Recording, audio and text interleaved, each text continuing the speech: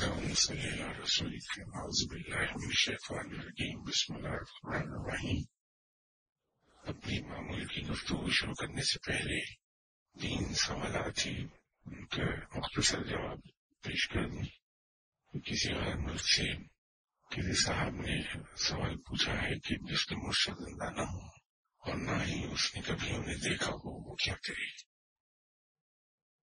اکتساب فیض اور اکتساب علم مرشد کی موجودگی کا محتاج نہیں ہے. اگر مرشد موجود نہیں ہے تو بھی اکتساب فیض بھی ہوتا ہے اور اکتساب علم بھی ہوتا ہے. در حقیقت یہ کھیل ایک مرشد کی توجہ کا ہے. اگر مرشد کی توجہ آپ پر مرکوز ہے تو آپ کو علم بھی حاصل ہوتا چلا جائے گا اور فیض بھی حاصل ہوتا چلا جائے گا. اسی لیے جو سمجھدار لوگ ہیں وہ مرشد کے پیار کو جیتنے کی کوشش کرتے ہیں کہ کسی طرح سے مرشد کا دل میں جگہ بنا لی جائے. اس لیے کہ اگر مرشد نے کسی سے پیار کرنا شروع کیا تو اس کی توجہ از خود قدرتاً اسی شخص کی طرف رہے گی جس سے وہ پیار کرتا ہے. اور جب وہ متوجہ رہتا ہے تو اسے علم ملتا ہے. یہ تو ایک طریقہ ہے اس کا. ایسے بہت سے لوگ دنیا میں گزرے ہیں جو کبھی اپنے مرشد سے نہ تو ملے نہ ان کو دیکھا اور نہ ان کی محفل میں بیٹھے نہ ضامن بیعت کی، لیکن انہیں ان سے فیض حاصل ہوا، علم ملا. اس طریقہ کو طریقہ اویسیہ کہتے ہیں. ہم لوگ تھوڑی سی غلطی کرتے ہیں کہ اسے سلسلہ اویسیہ سمجھتے ہیں. وہ سلسلہ اویسیہ نہیں، طریقہ اویسیہ ہے جس میں مرشد اور مرید کی ملاقات کبھی نہیں ہوتی لیکن اس کے باوجود فیض جاری ہو جاتا ہے. تو کوشش یہ کرنی چاہیے کہ آپ کو آپ کے مرشد کا پیار حاصل ہو جائے. اور اس کا آسان طریقہ یہ ہے کہ آپ اگر اپنے مرشد سے ٹوٹ کے پیار کرتے ہیں تو یہ جذبہ اس پر بھی اثر انداز ہوتا ہے اور وہ بھی آپ سے پیار کرے گا. اس کے ساتھ ہی ساتھ ایک چیز یاد رکھیے کہ انسان صرف اس چیز سے پیار کرتا ہے، خواہ وہ انسان ہو یا جانور ہو یا کوئی اور چیز ہو جس کے اطوار و آداب بڑے خوشگوار ہیں. ہم اسے ہر آدمی اگر اپنے لیے سوچے کہ اسے بہت مدت بڑے دھیمے لہجے میں گفتگو کرنے والا، مختصر گفتگو کرنے والا اور آپ کی ہر بات کو بغیر سوال پوچھے مان لینے والا پسند آئے گا، یا ایسا شخص جو آپ کے پاس آ کے بلند آواز میں بات کرے، ایک حد سے زیادہ بے تکلف ہو آپ کے ساتھ، یہ بہت زیادہ بولے، تو ان دونوں میں سے آپ کو کون سا آدمی پسند آئے گا؟ انسانی فطرت میں وہ خوشگوار آداب و اطوار والا شخص ہر ایک کو پسند آتا ہے. تو جتنا مؤدب رہیں گے مرشد کے پاس جا کے جتنے زیادہ پیشنٹ لسنر ہوں گے اور زبان کو تازہ بنا رکھیں گے اتنے ہی زیادہ اس کے دل میں اتر جائیں گے. اس سے کوئی فرق نہیں پڑتا کہ مرشد آپ کے زندہ ہے یا نہیں ہے، یا آپ نے انہیں دیکھا ہے یا نہیں دیکھا. آپ ان سے پیار کیجیے، ان کی طرف متوجہ رہیے، تو انشاءاللہ تعالیٰ اکتساب فیض بھی ہوگا اور اکتساب علم بھی ہوگا آپ کو وہاں سے. ایک اور سوال یہ، بعض اوقات مرشد کے ایٹیچیوڈ اور موڈس بہت شدت سے مرید پر اثر انداز ہوتی ہیں، اس کی کیا وجہ ہے؟ یہ سب مرشد ہی پر موقف نہیں ہے. بات اگر ماحول سوگوار ہوگا تو ہماری طبیعت میں وہ سوگواری آ جائے گی. ماحول خوشگوار ہوگا تو ہماری طبیعت میں خوشگوار ہو جاتی ہے. کوئی شخص آپ کے ساتھ پلیزنٹ گفتگو کرتا ہے تو آپ کی طبیعت میں بشاشیت آئے گی، بشاشیت پیدا ہو جائے گی. اور اگر کوئی شخص آپ سے گفتگو کرتا ہے تو آپ کی طبیعت میں تلخی پیدا ہوگی. اسی طرح جب ہم مرشد کے پاس جاتے ہیں چونکہ اس کے ساتھ ایک روحانی تعلق ہوتا ہے تو اس کے موڈ اور طور طریقے اور اطوار اس کا اثر ہم پر زیادہ تیز مرتب ہوتا ہے. اس زمانے میں اور گفتگو کے دوران میں نے عرض کی تھی آپ سے کہ اپنے مرشد کو انسان سمجھیے، انسان سے ماورا چیز نہ سمجھیے کہ وہ انسان سے ماورا کوئی چیز ہے، کیونکہ ہماری توقعات مرشد سے ویسی ہی ہو جائیں گی جیسے ہم انہیں تصور کرتے ہیں. تو اگر ہم نے انہیں انسانوں سے بلند چیز سمجھ لیا تو ہے تو مجھے حقیقت انسان، ان کے زندگی کے حالات، ان کے گھر کا ماحول، ان کے کام کی ضرورت کا ماحول، ان کے ملنے ملانے والوں کے طور طریقے، ان کے ایٹیچیوڈ، ان کے بیہیویئرس، وہ سب مرشد پر بھی ویسا ہی ایسا رکھتے ہیں جیسے ایک عام پر. فرق جو ہے وہ صرف اتنا ہے کہ مرشد ہر چیز میں سنت پر عمل کرتا ہے. تو چونکہ سنت میں برداشت، درگزر، یہ سب زیادہ ہے، اس لیے وہ اتباع سنت میں ہر چیز کو خاموشی سے برداشت کرتا ہے، لیکن اثرات اس پر بھی مرتب ہوتی ہیں اور اس کا اسے بھی آتا ہے. تو اس کے موڈس اور ایٹیٹیوڈس اور بیہیویئر اس کا تبدیل ہوتا رہے گا اس کی اندرونی اور ذہنی کیفیات کی وجہ سے. کیونکہ ہم روحانی تعلق رکھتے ہیں تو اس کا اثر ہم پر بہت زیادہ اسٹرانگ ہوتا ہے، اس کا اثرات ہونے لگتا ہے ہمیں. اگر ہم انہیں انسان سمجھیں اور جب ان کے ایٹیٹیوڈز اور موڈس تبدیل ہوتے ہیں تو ہم اس سے بدل نہیں ہوں گے. اگر وہ کسی وقت زیادہ گفتگو کرنے کے موڈ میں نہیں ہیں تو ہم ان کے اس ایٹیٹیوڈ سے بدل نہیں ہوں گے. یہ بارہ ہوا کہ میرے اپنے مرشد صاحب اچھے موڈ میں نہیں تھے اور بغیر کسی بات کے جوتے پڑ گئے، اور ایک مرتبہ نہیں ہوا، یہ تو بہت مرتبہ ہوا. لیکن کیونکہ انہیں میں انسان ہی سمجھتا تھا، یہ میں جانتا تھا کہ ان کا علمی مرتبہ بہت بلند ہے اور ان کی پراپر اور پرہیزگاری کی منزل بڑی اونچی ہے، اس لیے ان کے utmost ریسپیکٹ کی جانی چاہیے. جو انداز ان کے لیے دل میں پیار بھی تھا اور بھی ہے اور ان کے لیے احترام بھی بہت تھا. تو وہ بغیر کسی رائم اینڈ ریزن کے جو جوتے پڑتے تھے تو بدمزہ نہیں ہوئے. انہیں کسی نے توجہ میں دلائی ہے اور تھوڑا سا بڑے ساتھ تھے very harsh on you، تو اتنے مزے سے ان کو جملہ کہہ دیا کہ بھائی اس سے کیا ہوا، دو چار جوتے پڑے گا تو 100 جوتوں سے کم روپیہ ہی نہیں ہوتا، چلتا رہتا تھا کام. تو اگر مرشد صاحب کیونکہ جس سے آدمی پیار کرتا ہے اس کی ہر چیز کو برداشت کر جاتا ہے. جس زمانے میں یہاں گفتگو ہو رہی تھی پیار کے موضوع پر، تو میں نے عرض کیا تھا کہ مرشد کے ساتھ جو محبت ہے اس میں نہ کوئی نفع ہے نہ کوئی نقصان، نہ اس میں ہارنے کی فکر ہے اور نہ جیت کا کوئی ارمان، بلکہ مرشد کے ساتھ انسان جو پیار کرتا ہے اس میں ہار کے خوش ہوتا ہے، جان بوجھ کے ہارتا ہے اس میں. اس لیے کہ مرشد کو جیت کو مایا کرتے ہوئے دیکھ کے جو خوشی ہوتی ہے اس کی کوئی قیمت نہیں ہے. انسان جس سے پیار کرتا ہے اس کی چھوٹی سے چھوٹی بات، بڑی سے بڑی بات اس کو پورا کر کے خوش ہوتا ہے. اپنی قربانی کر کے بھی اگر انسان جس سے پیار کر رہا ہے وہ خوش ہو سکتا ہے تو بڑی خوشی سے انسان سوری چڑھ جاتا ہے. پیار کیجیے مرشد سے، اور جب آپ اتنا پیار کریں گے اپنے مرشد سے تو ان کے موڈس میں جو تبدیلیاں آئیں گی ان کو آپ گھر بیٹھے ہوئے محسوس کر لیں گے.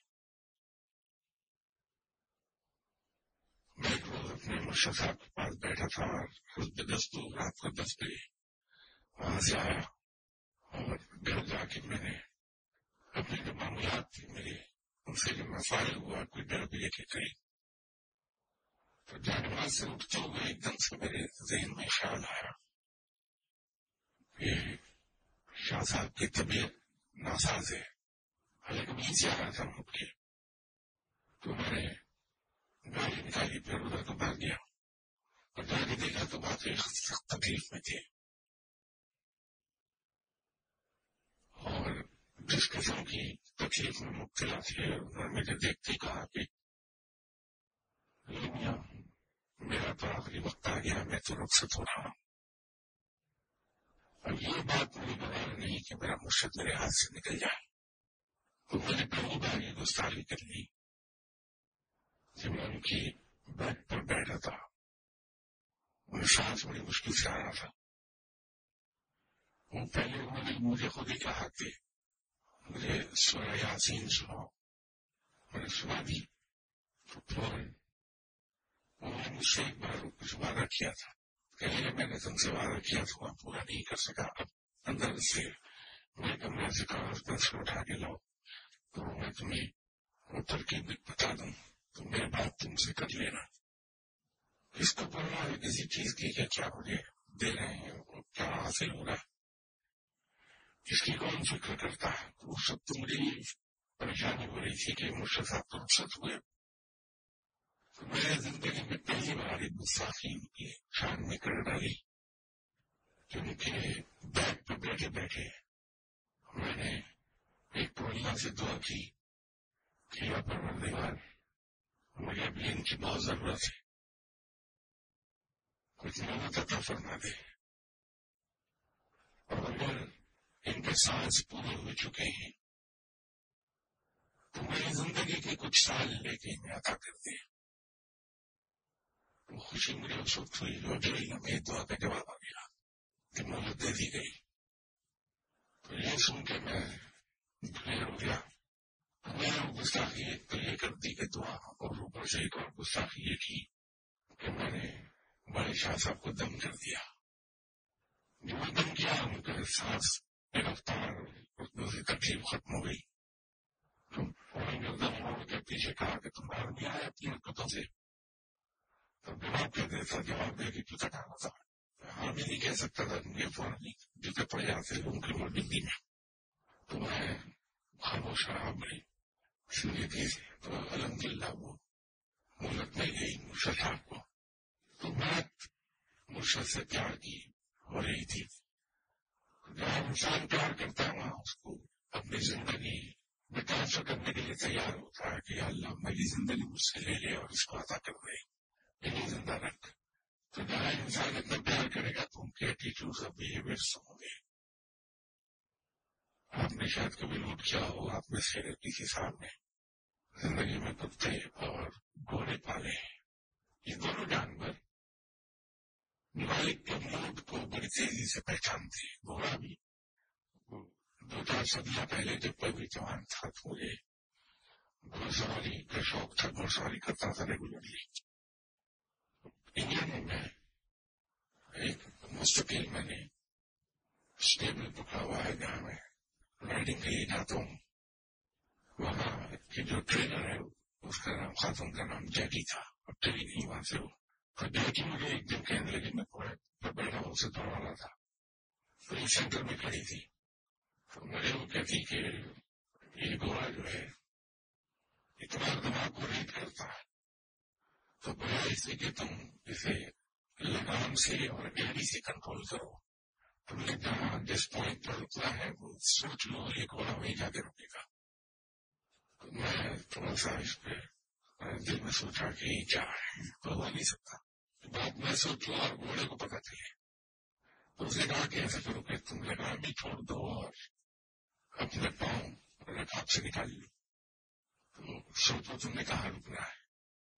تو جو اسکول ہوتا ہے اس کے اندر جہاں گھوڑے کو دوڑاتے ہیں، ایک کل بڑا ہال ہوتا ہے، بہت بڑا ہال، اس میں انہوں نے لکڑی کا برادہ وغیرہ ڈالا ہوتا ہے، تو اس دیوار پر مختلف الفابیٹس انگریزی کے لکھے ہوتے ہیں، تو میں نے سامنے دیکھا تو دیوار پر ٹی تھا اور دوڑ رہا تھا گھوڑا میں خاصی تیز رفتاری سے، تو میں نے دل میں سوچا کہ میں ٹی پہ رکوں گا، تو اسے رام لیا پورے گھوڑے نے اور ایک اپوزٹ آ کے ٹرن لیا سیدھا کے پر جا کے کھڑا دیا. میں تھوٹ کہ کوئنسیڈنس ہو نہیں سکتا کہ گوگل ریڈ کرے میرے مائنڈ کو. اس کے بعد پھر میں نے ریل لگا دی, اسے دوڑا دیا, اور پھر دوسرا ایک الفابیٹ دیوار کی طرف دیکھا اور میں نے سوچا کہ اچھا میں اس پر رکتا ہوں. مجھے حیرت ہوئی کہ نیکسٹ راؤنڈ میں وہ سیدھا اسی الفابیٹ پہ جا کے رک گیا. تو جانور بھی پہچانتے ہیں مالک کے امید کو.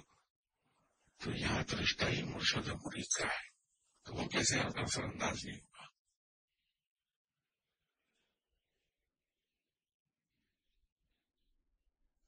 یہ سوال وہی کتب ارشاد, فلم ارشاد نہیں, یہ کتب ارشاد ہے. اور ابدال وغیرہ کے بارے میں کچھ تفصیل بتا دیجیے. کیا یہ درجات ریاضت مرادے یا محنت سے حاصل ہوتی ہیں یا عطا ہوتی ہے؟ ان سے رابطے کی کیا صورت ہو سکتی ہے؟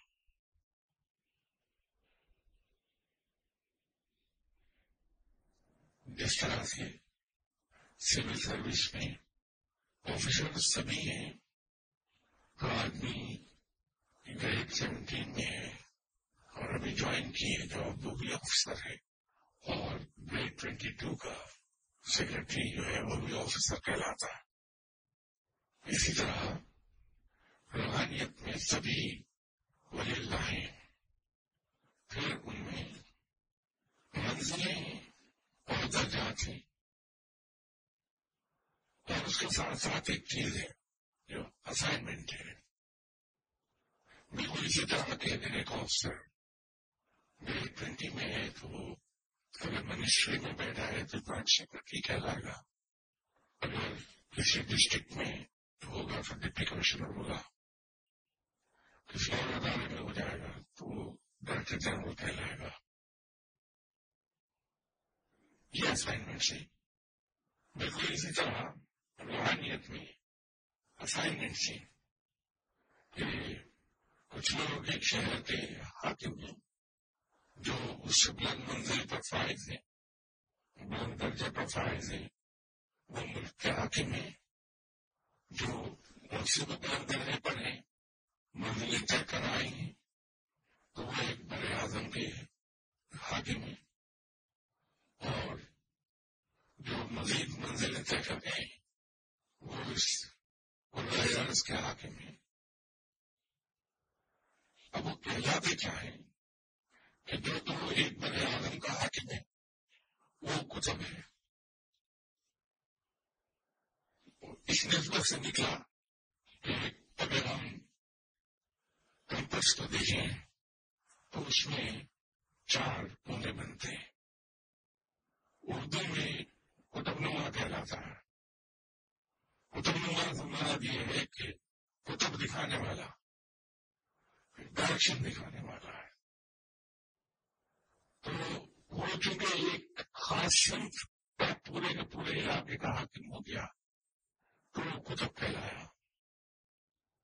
جو ان اقطاب پر حاکم ہے وہ قطب الاقطاب کہلاتا ہے یا عباس کہلاتا ہے.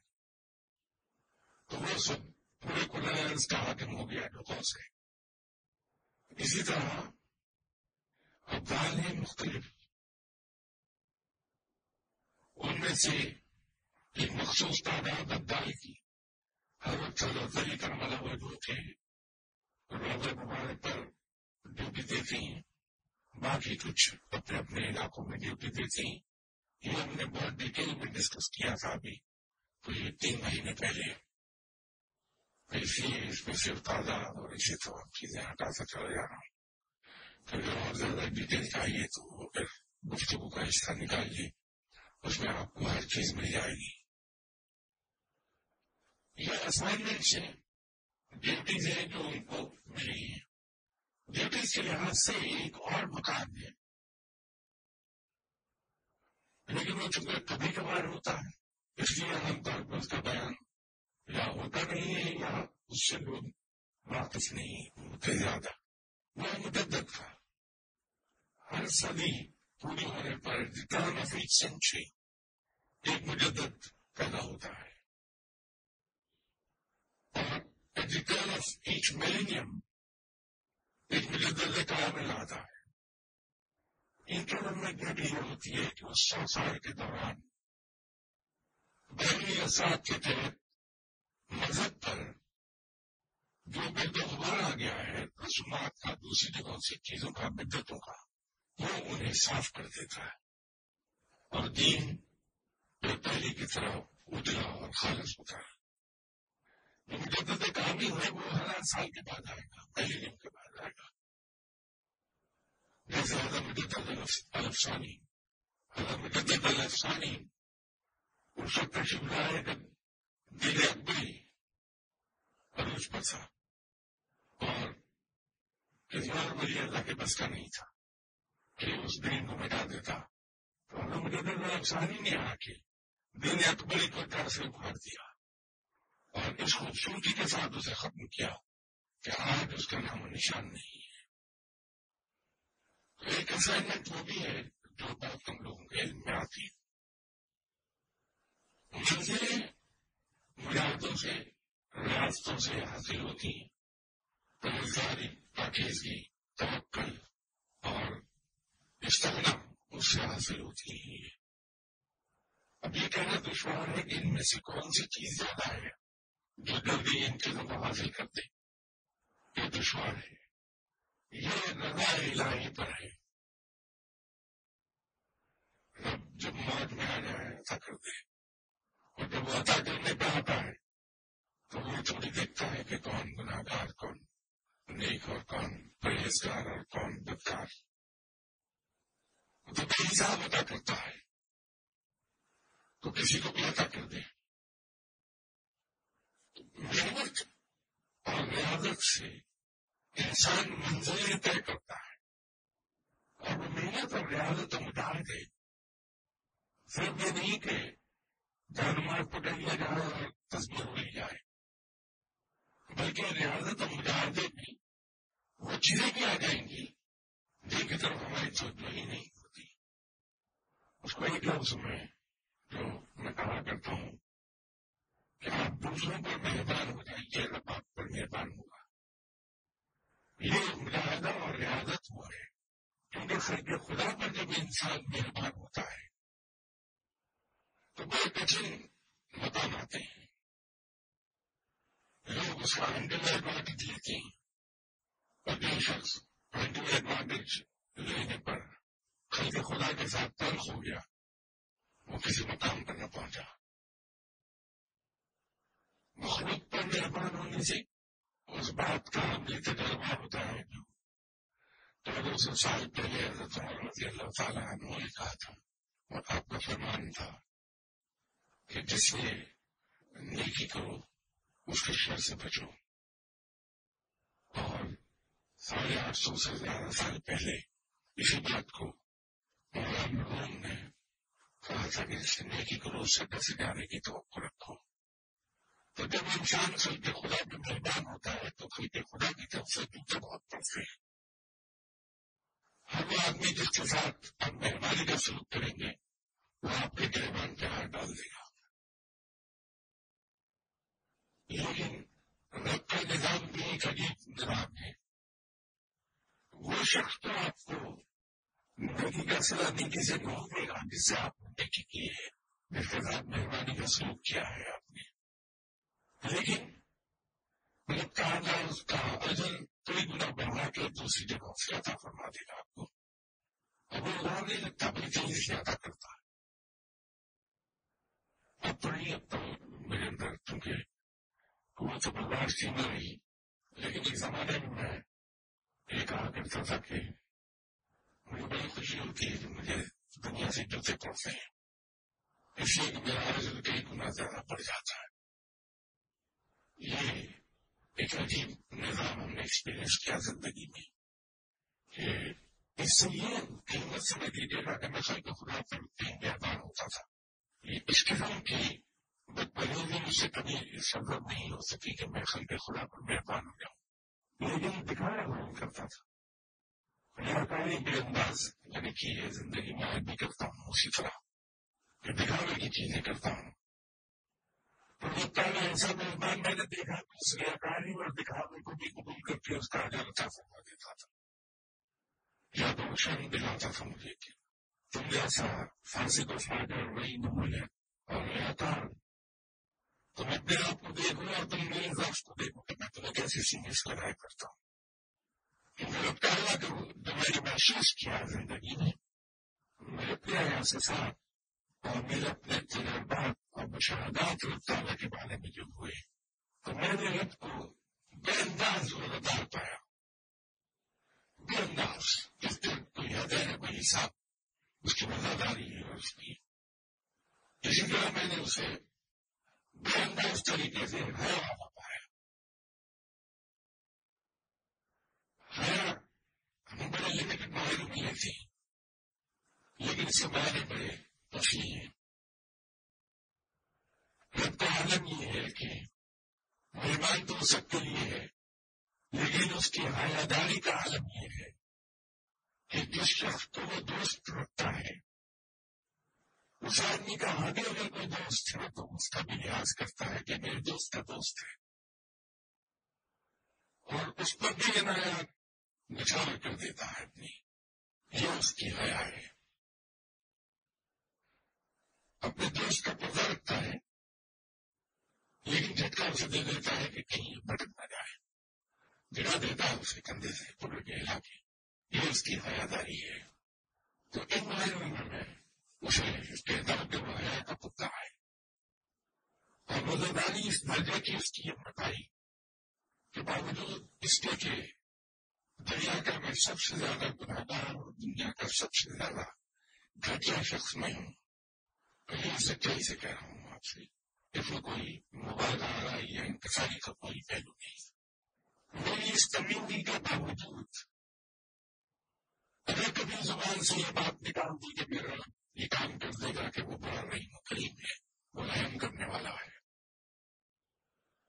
اس کی وزاداری نے یہ نہیں دیکھا کہ یہ الفاظ اس جیسے لئی نمولیت کیا زبان سے نکلے. اسے تو یہ دیکھا کہ اس امت پر گمان یہ کیا ہے کہ میں رحم کرنے والا ہوں، میں رحم کر دوں گا تو رحم کر دیتا رہا. یہ اس نے اپنے بارے میں قرآن میں کہا کہ تم میرے بارے میں اچھا گمان کرو میں اچھا ہی کروں گا. انسان جیسا گمان کرتا ہے رب کے بارے میں رب تعالیٰ ویسے ہی اس کے ساتھ سلوک کر دیتا ہے. یہ اس کی وزاداری ہے.